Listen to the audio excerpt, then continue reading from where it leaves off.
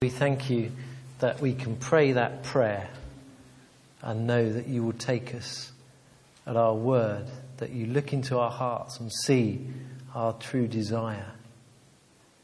Lord, we want to be like you. We want to be like Jesus, especially as we think about prayer and the way that Jesus prayed. Lord, make us like you, we pray. As we look at your word, make us more like you. In Jesus' name, amen.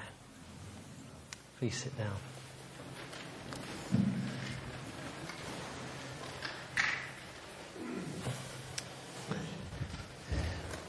Well, this morning, we are going to be looking at prayer and whether we're just talking to ourselves, really. Are we just kidding ourselves? Do I ever get that feeling? Am I just talking to myself? And we're going to look at this in three sections, really. Firstly, I'd just like to explore a bit of the problem and see whether there's something within that you might relate to. And secondly, we'll have a look at the passage, which is 1 Samuel. And then we will have a look at our communication with God. And if you like, that's our response bit, the more practical bit. So, am I just talking to myself? Well, I think I often have reason to think that I am talking to myself. After all, I'm a parent. I'm a teacher. I'm a husband. I'm not going to say that. But what about when I pray? Am I just talking to myself? Well, I'm not about to explore the existence of God, whether our prayers are to a being who is there or not. I think John dealt superbly last week with this idea of being certain of our faith and our salvation. And if your question, I think, is still about the existence of God, then a great forum to engage with that is the Christianity Explored courses that are running here on a Sunday night. So do talk to Louise about that if you still have questions along those lines. I'm sure she'll be able to put you in touch with someone. Our question here is whether when we pray, God hears us, and then whether something happens as a result. Take this for a prayer. A man and his 5-year-old son driving down the road, and they see an accident. Now, normally the man would say, let's pray for those people, just as they see them. What a great idea. On this occasion, he turns to his young son and says, we should pray. Now, the thing is, they were headed for somewhere to get a nice McDonald's. And just as they approached the entrance, they realized about this accident. So the man says, we should pray. And then his son says, I'll pray. Lord, I pray that those cars don't block the entrance to McDonald's. So, what about that then? What sort of prayer is that? Well, we can approach prayer scientifically, can't we? And we can say, well, it's pretty straightforward. We'll do an experiment. We'll do some praying. We'll see what happens. We'll observe all the results. Maybe do some statistics, a few charts, and we could even publish all our findings. That's actually been done. As far as I can make out from the studies that have been published, 18 times officially since 1952, I think it was. 18 studies of that nature, large-scale studies on prayer. So it wouldn't be the first one, but we could try it. The trouble is, those findings, even though they tend to come out positive, they don't convince us. Hence why I think there's about 18 of these studies. So, if then we've got all this research. Why doesn't it convince us? Well, I think if we approach prayer purely on an answers to prayer basis, and we're looking at answers to other people's prayer,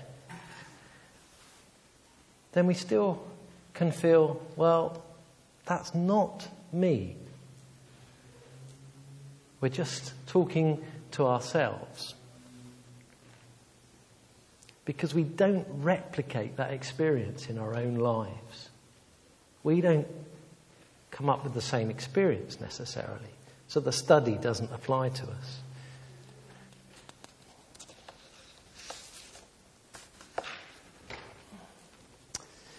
Well, what is it then that makes us think we're talking to ourselves, maybe?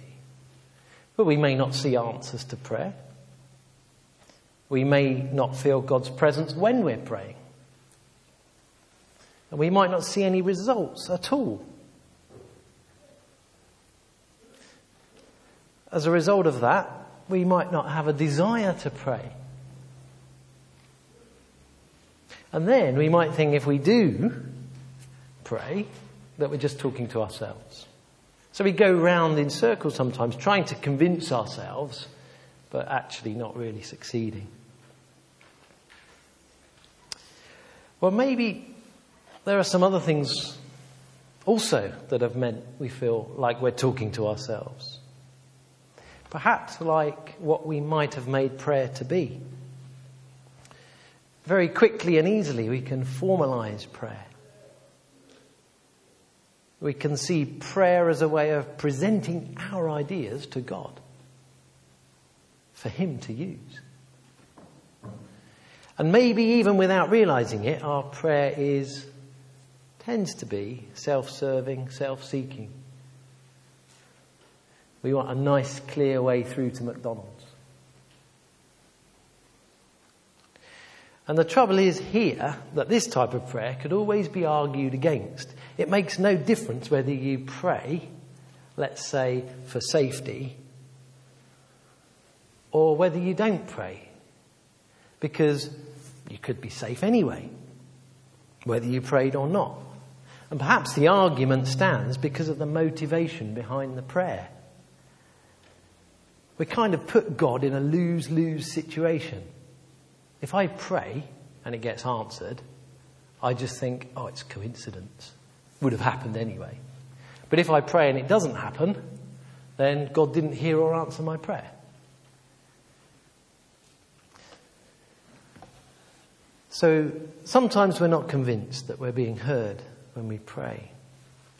And sometimes we might also observe prayers that require God to act illogically. The classic two people next to each other, one praying for rain, the other praying for sun. Well, how can both prayers be answered? What are the feelings of the one that gets answered and the one that doesn't? But God is not dictated to, not even by the prayers of His saints. And then, I think lastly, there are those prayers that we really feel are in God's and everyone else's in the earth's best interest. Lord, stop this war. Let everyone see Jesus Christ. And nothing appears to happen. But this is all a bit tricky. How do we get past all of this?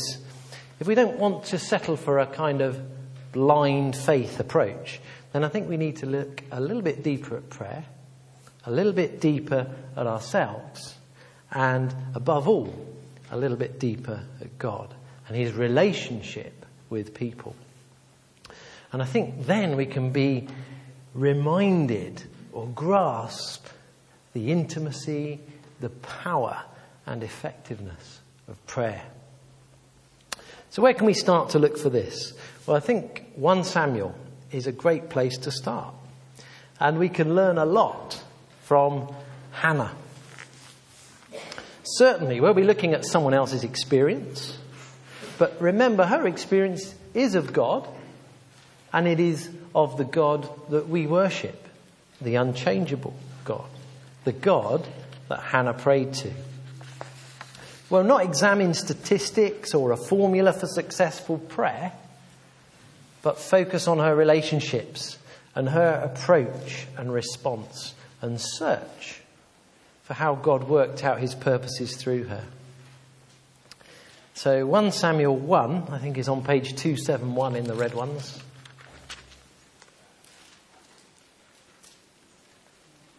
And we'll begin at verse 1.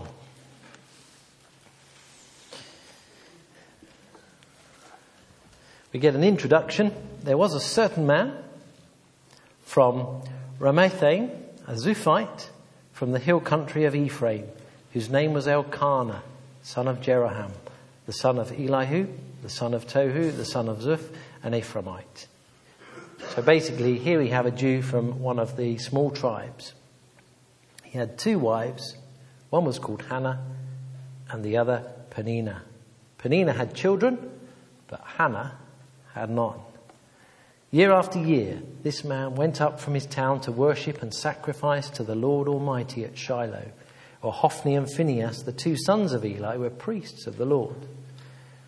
Whenever the day came for Elkanah to sacrifice, he would give portions of the meat to his wife Peninnah and to all her sons and daughters. But to Hannah he gave a double portion, because he loved her and the Lord had closed her womb. And because the Lord had closed her womb, her rival kept provoking her in order to irritate her. This went on year after year. Whenever Hannah went up to the house of the Lord, her rival provoked her till she wept and would not eat. Elkanah, her husband, would say to her, "Hannah, why are you weeping? Why don't you eat? Why are you downhearted? Don't I mean more to you than 10 sons?" Once they had finished eating and drinking in Shiloh, Hannah stood up. Now, Eli the priest was sitting on a chair by the doorpost of the Lord's temple. In bitterness of soul, Hannah wept much and prayed to the Lord. And she made a vow, saying, "O Lord Almighty, if you will only look upon your servant's misery and remember me and not forget your servant, but give her a son, then I will give him to the Lord for all the days of his life. And no razor will ever be used on his head." That was just a way of making someone set apart for the Lord. And as she kept on praying to the Lord, Eli observed her mouth. Hannah was praying in her heart and her lips were moving, but her voice was not heard. Eli thought she was drunk and said to her, "How long will you keep on getting drunk? Get rid of your wine." "Not so, my lord," Hannah replied. "I'm a woman who is deeply troubled. I have not been drinking wine or beer. I was pouring out my soul to the Lord. Do not take your servant for a wicked woman. I have been praying here out of my great anguish and grief." Eli answered, "Go in peace, and may the God of Israel grant you what you have asked of him." She said, "May your servant find favor in your eyes." And then she went her way and ate something, and her face was no longer downcast. Early the next morning they arose and worshipped before the Lord, and then went back to their home at Ramah. Elkanah, we'll leave that there for a moment. We'll come back to that, so if you keep that bit open there.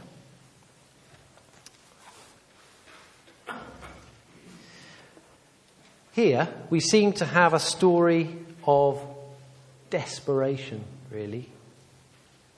The story appears from this chapter to be all about Hannah. And we can learn a fair bit about her here. Significantly, she is suffering personally. Sure, some might suggest that the problem here of being childless is not that bad, really. People suffer a lot worse. True enough, although being childless in a Jewish culture would have been a lot harder to bear than it is in the West today. The point isn't about the magnitude of her suffering. It's that she brings it to God. She's completely honest before God. Some of the words mentioned in this translation are downhearted, bitterness of soul, wept, misery, great anguish and grief, deeply troubled, pouring out my soul. When did you last see all of that in a prayer meeting? When did I last pray like that? This is Hannah's approach to God. It's open, honest, humbling, but she brings all her fears, grief and bitterness.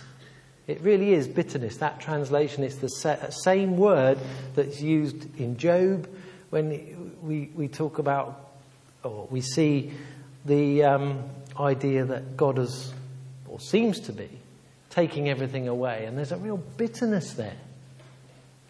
It's all brought out here. There's no airs or graces. There's no polished performance. There's no rehearsal. It's a direct communication, heart to heart. I think that whole approach is a bit countercultural for us here in the UK. Because we tend to think, well, this type of thing, maybe if you can get through that type of pain or problem, then, you're strong. You can reach deep within yourself and you can cope. You might even conquer and you'll be all the stronger. But Hannah's not proud. She just lets it all out. And God meets her. God meets her? How do we know that? Well, something happens. Hannah's pouring out her soul. She's crying. We might describe her as hysterical. Certainly the priest, Eli, seems to think that she's drunk, and he's not afraid to tell her. So Hannah enters the temple, we might say, in a mess. A real mess. The priest accuses her of being drunk, but to give him his due, he does bless her when he realizes she's actually praying. But the next thing we read about Hannah, after she's prayed, is that she went away, ate something, and her face was no longer downcast. And then they go and worship. Well, maybe it's what she ate. Although, not so sure about that. She seems to be well provided for with food. Maybe she just unloaded, got it all off of her chest. Bit like when we pray maybe, and if we feel like we're talking to ourselves, does that help us get things off our chest? I think not. I think she met with the Lord, communicated with him openly, honestly, in a public place, the temple. She poured out all her grief, and God had blessed her with his presence. Because at this point, Hannah has not received any promises about the answer to the prayer. There's no great vision, you will get a son. That's not there.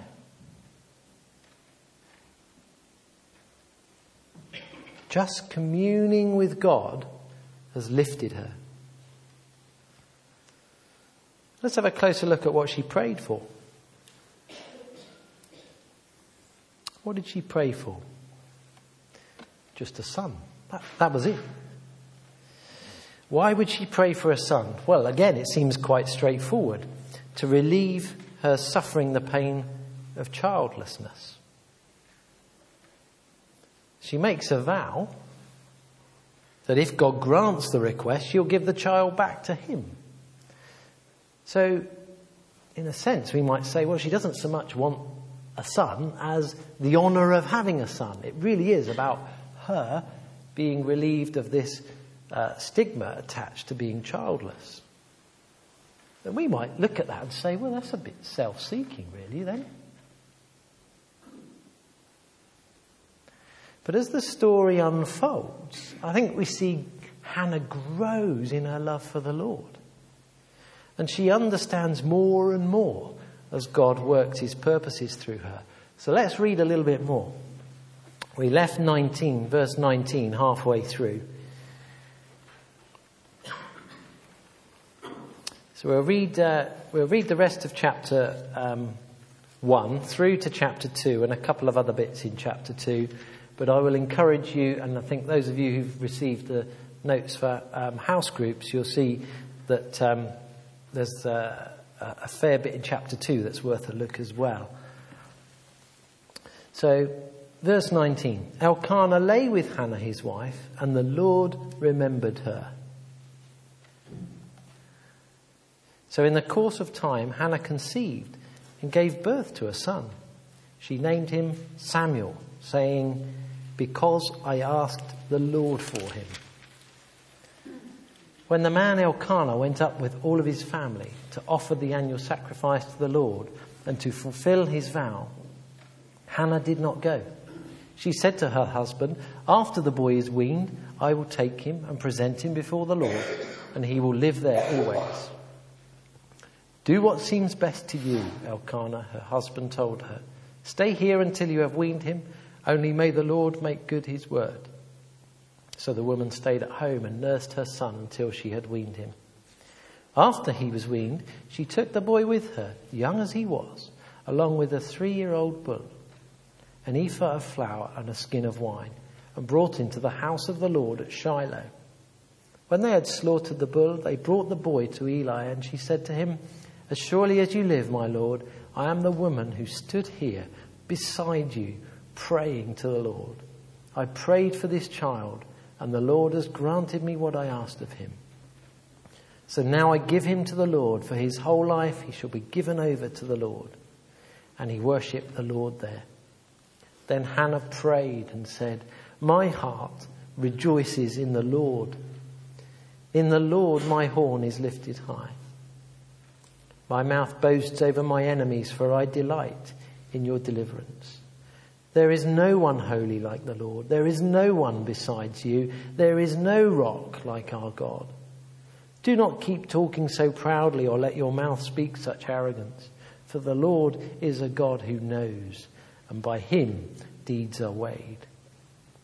If we can then skip to verse 18, and we'll just read a little bit about Samuel. But Samuel was ministering before the Lord, a boy wearing a linen ephod. Each year his mother made him a little robe and took it to him when she went up with her husband to offer the annual sacrifice. Eli would bless Elkanah and his wife, saying, "May the Lord give you children by this woman to take the place of the one she prayed for and gave to the Lord." Then they would go home. And the Lord was gracious to Hannah. She conceived and gave birth to 3 sons and 2 daughters. Meanwhile, the boy Samuel grew up in the presence of the Lord. And then verse 26. And the boy Samuel continued to grow in stature and in favour with the Lord and with men. And if we read on through the whole of that book, we see Samuel become a great national, spiritual and political leader. So Hannah's prayer is answered. Why do we think that might be? Can we look in here for some clues about how to get answered prayer? Well, I don't know, that's the best approach really. But was it because she was bitter? Was it because she cried? Was it because of how long she'd been suffering? We read year after year. Was it because she actually prayed? Or was it the vow that swung it, almost like a bribe to God? Or was it because God is almighty? I don't think we can construct a formula for successful prayer out of Hannah's experience and say, if I'm passionate, broken, long-suffering, prayerful, and make a vow, then I'll see answer to prayer. What we can do is witness how God works through Hannah and her son and look at how Hannah changes. Read the whole of chapter 2 at some point. As I've said in house groups, that will be good to do. And you'll read about these great reversals that God brings. He turns things around. And we can look at how Samuel becomes a nation's leader. And actually the communication link between God and the people of Israel. And then you read on further and see all of David's exploits through 2 Samuel. And you might then say, well, what if Hannah hadn't have prayed that prayer right at the beginning of the book? Would we have Samuel? Would we have David? Jesus was of David's line.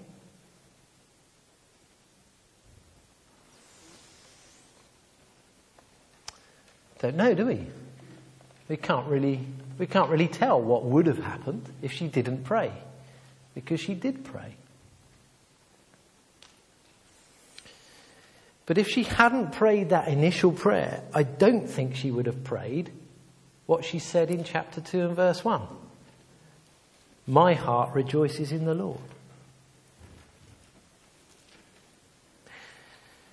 Her joy is in the Lord and not in his blessings. I think that's quite key. It's not about the son. The son was a wonderful blessing. But the Lord was who Hannah was rejoicing in. She seems to have grown closer to the Lord through her experiences. Personally, I can testify to this, to the point of being able to say, we have a Samuel. He's 7 years old now. My wife Paula and I, we asked God for him. We got more than we bargained for, in the same way that Hannah did here as well. But we can forget answers to prayer if we don't consciously remember them. So, to move on to the third bit then, having looked at Hannah's experience, how can we be sure of our own communication with God? Well, maybe it's helpful to embrace the mystery of prayer. It is mysterious in the same way our relationships with other people are mysterious. Sometimes we feel really close to people, don't we? And other times far away. Sometimes we ask people to do things that seem like a really good idea and they've got the power to do it, but they just don't. Sometimes we write to people, phone them, text them, email them, and we don't get any response.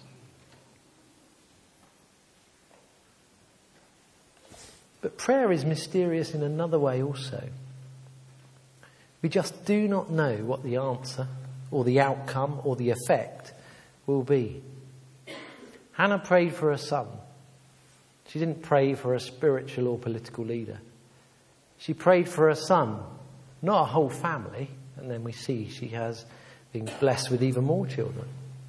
She prayed for a son, not that her relationship with the Lord would develop and grow and be deepened.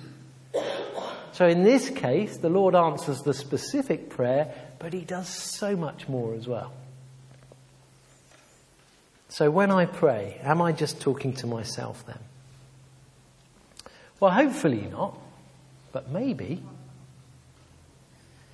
Prayer, it seems, is not solely about a request or making promises to God or even venting our frustrations. I think it's about communicating with God, putting ourselves in his hands and being willing to let him do his thing with us, placing ourselves under his authority, recognizing our weakness and his power, letting him use us. In communication, it's a two-way thing. So if we're just talking, we probably are just talking to ourselves. If we're communicating, we'll be listening. We'll be waiting, responding, open, wanting to hear from God. We'll not necessarily be trying to persuade God to do things, or even maybe trying to look good in front of others. Am I the only one that's tried to do that? As we pray? Oh, that sounds good, doesn't it? It's a good sentence that's just popped into my head, and try that one. Oh no, just work it out a bit more. Or what about reciting Lucky Charm type prayers? It's not communication.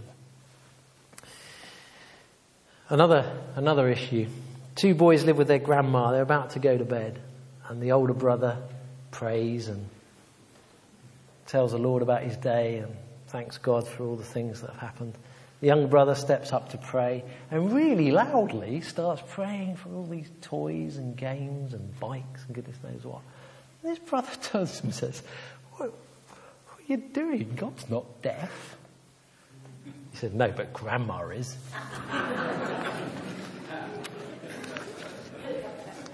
So, who are we actually praying to?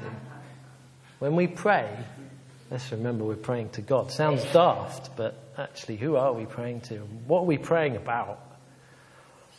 If you want to read more on prayer, read a gospel and look at Jesus and how he prays. There's a lot in there. He drew his strength, power, wisdom, guidance from the Father. And his means of communication was prayer. It's as simple as that. Practically, what can we do to support and encourage each other? Quite a lot, I think. Set aside some time to communicate with God. Sometimes I like to just get a nice cup of coffee, bit of cake, just put on a nice bit of music. Just sit, enjoy the Lord's presence. Just like you would with a friend. Pray for specific things. Let other people pray for you, such as our prayer ministry times. Brother Lawrence, in his book on the practice of the presence of God, he doesn't pray long prayers, but he doesn't leave very long between his prayers. So between you, I think there'll be many things you can suggest, and there'll be time at house group to do that. But ultimately, I think prayer is a communication in developing relationship with the Lord. We can't develop this talking to ourselves or sticking to certain formulas. And we don't tend to communicate with other people in that way, do we? So let's not do so with the Lord. Let's pray all types of prayer in all types of situations and deepen our relationship with the Lord. He's almighty. It's all about him. And it's all about his purposes. But he lets us in on it. He lets us take part in it. And even if it feels like we're just talking to ourselves, we're not. Because we never quite know, because it's God that is all-knowing. It's God that is almighty.